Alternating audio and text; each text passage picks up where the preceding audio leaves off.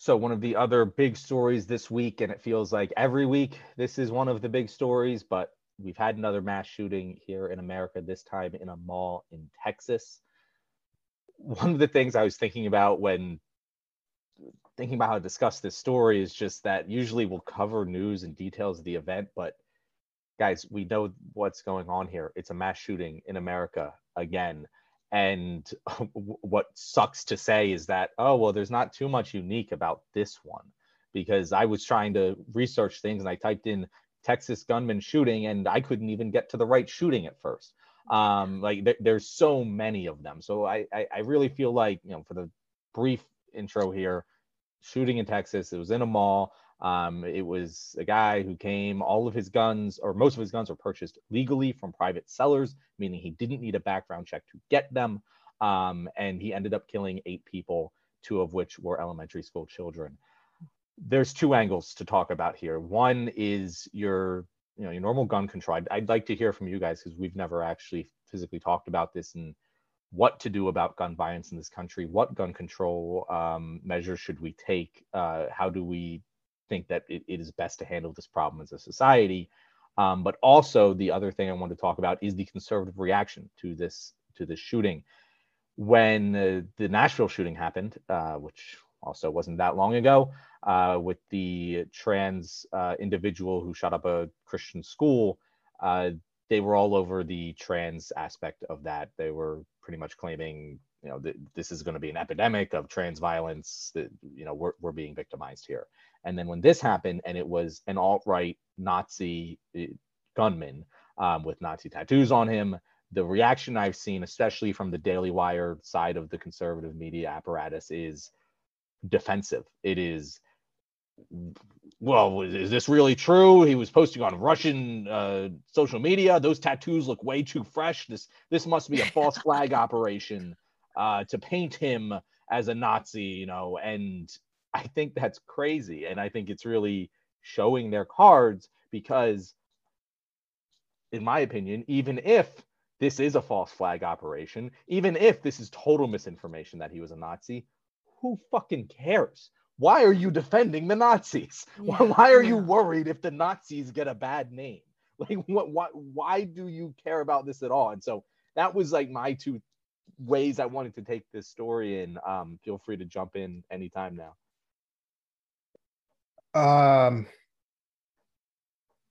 Focusing on this shooter, if we're going to do that, I want to keep that kind of brief, to be honest with you. One of the things that I found when I was going through trying to research about this story, on top of just being in the news itself when the shooting broke, was the shooter themselves, put on a social media post, because obviously, like after the fact, people are always trying to look for a manifesto or what was this person saying online, so on and so forth. This person said themselves on one of their social media posts that the media itself always celebrates the shooter and that they can't help themselves, and that the people that get killed never actually get any attention.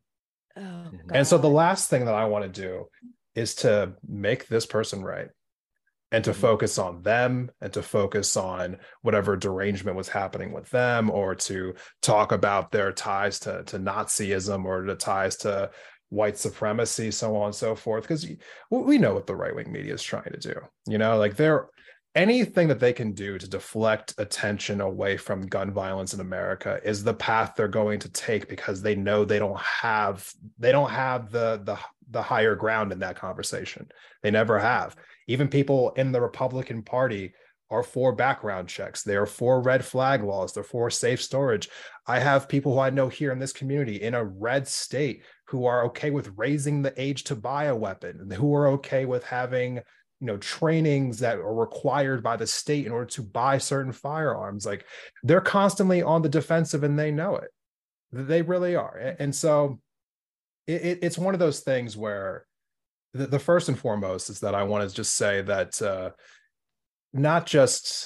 want to first focus on the victims and just say that, it's an absolute tragedy what happened to these people in Texas, people who are just going to a mall and thinking that they're just spending a regular day and they never come home.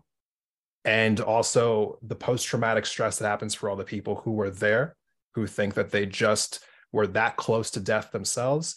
to their families who have to live with this for the rest of their lives, to people who live in that town who are never going to be the same, people who live throughout Texas and the rest of the country who were constantly worried if we are going to be victims of a random attack whenever we go anywhere in public, and I'm curious as well to hear what you guys all think about gun control, because I've been talking about this a lot of independent thought recently on my podcast. And I know that, I think for you personally, Erica, you are somebody who's even more to the left than I am. And I think in leftist circles, there seem to be, from what I hear, are very against gun control.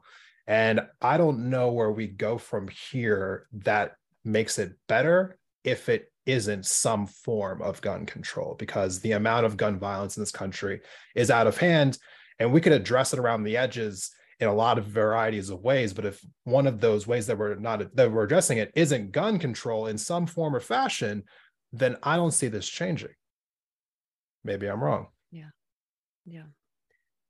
I mean, you're absolutely right about folks on the far left. There are a bunch of people who look at history and say that, look, gun control measures in the past have been created basically to make it so that people of color cannot hold weapons, they cannot be a threat to the white population, and that's true. I mean, in relation to the Black Panther Party, legislation was passed in order to restrict gun ownership because of minorities like actually arming themselves and actually trying to defend themselves. So I see where that fear comes from, but I think there's you can hold that fear and also want reasonable gun regulations, gun restrictions. Like, these things don't have to be incompatible. You can know that a lot of the time gun regulations do target people of color, but then also realize that having no gun regulations is going to be a fucking mess for the country. And looking at how we are completely exceptional in the world in relation to the amount of gun violence that we have here and the amount of guns that we have here, the guns are the problem, and our relationship to the guns and the NRA's relationship to us about the guns, that's the fucking problem here. So yeah, I mean, I hope that leftists can try to hold these things at once in their minds and realize that, yes, we need to do something to cut down on the number of people who are being killed, to cut down on the fact that gun deaths are the number one cause of deaths for children in this country. That is unfucking acceptable. So yeah, we need to do something about the guns, not just about the other things surrounding the situation or about the mental health issues, which were definitely a part of this disaster, this tragedy, this preventable tragedy in some ways. But yeah, I don't know. I mean, I'm also just completely disgusted by the response from the right. The whole rhetoric about this being a psyop because the guy isn't white, so it must be this, the left is trying to paint this person as a Nazi when really they are, Hispanic. Mauricio Garcia, like, how could he be a white supremacist? Well, that's a whole different conversation. Yeah. As if we didn't just 6 months ago have one of the most famous Black people in this country saying "I love Hitler." Like, it's it's obviously, we know that, we all saw this, guys. You can't just erase that from our brains. We all know this is possible. Totally. No, and I also, we're not going to be able to fix this in one conversation, but I hate the fact that we even take what the right says seriously sometimes, because if they were serious whatsoever about the idea of a psyop, then they would have had that same view when they were talking about the shooting in Nashville, but they didn't, right? They hopped right on this person's trans, and obviously this person, this is a threat. This is why trans people, are dangerous. And obviously it never even entered into the conversation as a possibility during that mass shooting, which again was 6 weeks ago, 5 weeks ago. So it's never about being consistent from them. And I feel like we're constantly on the defensive, always responding to their ridiculous talking points, which they'll change them in a matter of moments because they hold no logical consistency. They are just trying to maintain power over the situation because they don't, the truth of the matter is, when it comes to certain right-wing media pundits and these politicians, they do not care. They just don't care. There is no limit to the amount of people who can die that they would care about. They just don't care. Like that NRA money is flush and it keeps coming, and they will say whatever they have to say in order to keep that money coming. So, it's one of those things where they've now tried to change course and talk about mental health and try to like just put the boogeyman over there. And at the same time, you have governors like Greg Abbott who are slashing hundreds of millions of dollars in mental health care funding in his state, while simultaneously saying that the reason that these shootings are happening are because of mental health care. So it's just this ping pong game, basically, of just like, where can we put the distraction next? And for me, I just want to keep it focused right where it needs to be. Like we can see statistically that the problem, in America is uniquely American, because mental health crises are not just happening in America. They're happening around the globe. But around the globe, they're not having these issues because they don't have these problems with guns the way that we do, because they don't have these lax gun laws the way that we do. It's not that hard to really figure that out. And also we can see that there are just simple things, even if I know that there are people on the left who are also really proud, like Second Amendment advocates. I know people in my own life who are on the left. They're just like, hey, like maybe we ban assault weapons, but I don't want to take away all guns. Like I know plenty of people feel this way, but there are measures in between. We know, for instance, that around 80% of gun violence in America happens, by males ages 16 to 24. How much could we reduce if we just raise the age up of being able to purchase a firearm? That's not infringing on someone's Second Amendment rights. If you can't wait until you're 24, well, then I don't really think you're that interested in owning a gun in the first place. What's the rush? What's the rush? You can't rent a car until you're 25. Like you might be able to, but it's like absurdly expensive because of the extra insurance you have to get. Like that's the thing that I always say. There's two things that I always say with guns is one, they don't make you safer. It's a massive misconception. They don't make you safer. Even in a situation where someone's invading your home, you are safer to run or hide than you are to confront them with a gun. Because as soon as you enter lethal force into a situation, you cannot take it out, and you are increasing the chances of lethal force being used against you, because the vast majority of the time, there aren't many situations where a crazy person just wants to kill you. You can usually just give them what they want, they'll leave. And by having that gun in your house, you increase your rate of suicide, your risk of suicide by 700%, and you increase your risk of being the victim of being a homicide victim. Or if you're a man, not so much, I don't know exactly, but you risk the entire household's risk of being a victim of homicide by 800%. Guns don't make you safer, people. And the other thing I say about that is, just like cars don't make you safer, guns don't make you safer. And if we treated guns like we do cars, there would be a lot less deaths in this country caused by guns, because you have to get training, you have to pass a test, you have to carry insurance. If we do all of those things, it will just those basic common sense things we do for driving a car in public, you have the same thing for owning a gun in public. And I feel like that's pretty common sense stuff that the majority of Americans will understand and get behind. But as you said, there's the NRA and the lobbying, and that always is the big boogeyman that stops us from making change in this country. And to the leftists who are like, oh, I'm never going to tell someone in a marginalized group that they can't arm themselves to defend themselves if they feel they need that, because their situation is going to be different than my own.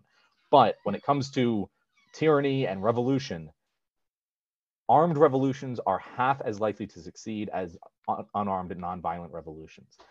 Really? That has been the historical fact throughout history. Yes. When fighting because think about it, think Nelson Mandela, when he was fighting armed, he went to jail. It didn't do anything. It wasn't until he got into jail and started doing nonviolent protest, reaching out to people, building an international community to get support behind him, that he was able to affect change, become president, and end apartheid.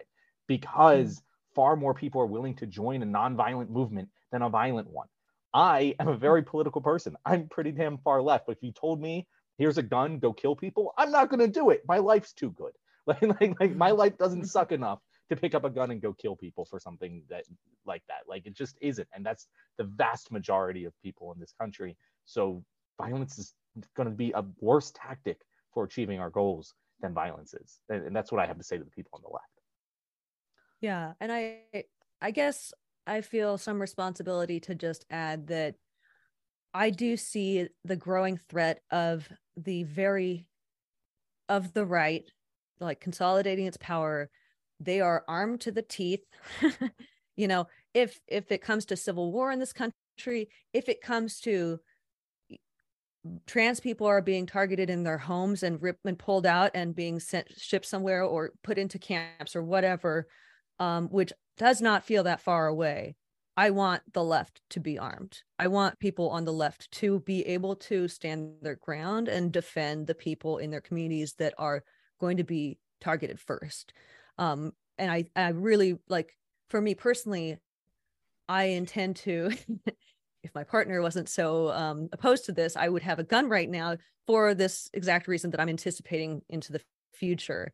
You know, it may not ever get to that point, but I am very keenly aware of the threat of violence from the right and how much that is growing every single year now. So I totally hear both of your points, and I totally agree about gun restrictions and regulations. But then also leftists don't completely turn away from guns. You know, this is that's my weird take. it was I reached out to Erica and John originally about wanting to do this show, the left wing, that what we're now calling it. And one of the ideas that I had for this particular show was that we would all kind of be in different places on the left, and that we could also represent issues from multiple perspectives within the same conversation, so that if anyone came to this conversation, they could feel some sort of representation if you were somebody who was on the left. And so I think it's important that we're highlighting these different ideas about, like, if you feel this way, I understand this. If you feel this way, I understand that. Because this conversation, like many conversations, there's a nuance here. It is a massive amount of gray area. Too often we're trying to put politics into this binary black and white, and there's so much gray in all of these issues.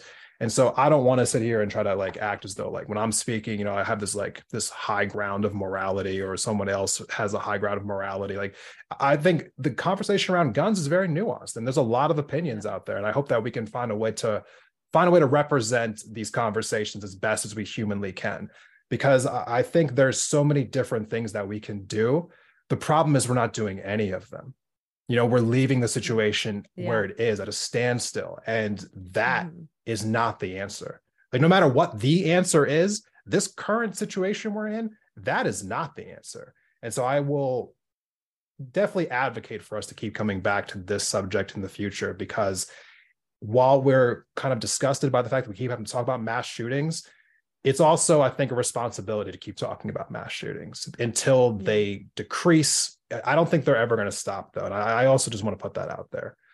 In a country where we have a Second Amendment, gun violence is always going to be a part of American society, but I don't think it has to be anywhere close to being this prevalent if we just did more as a society. And that's what I hope will change.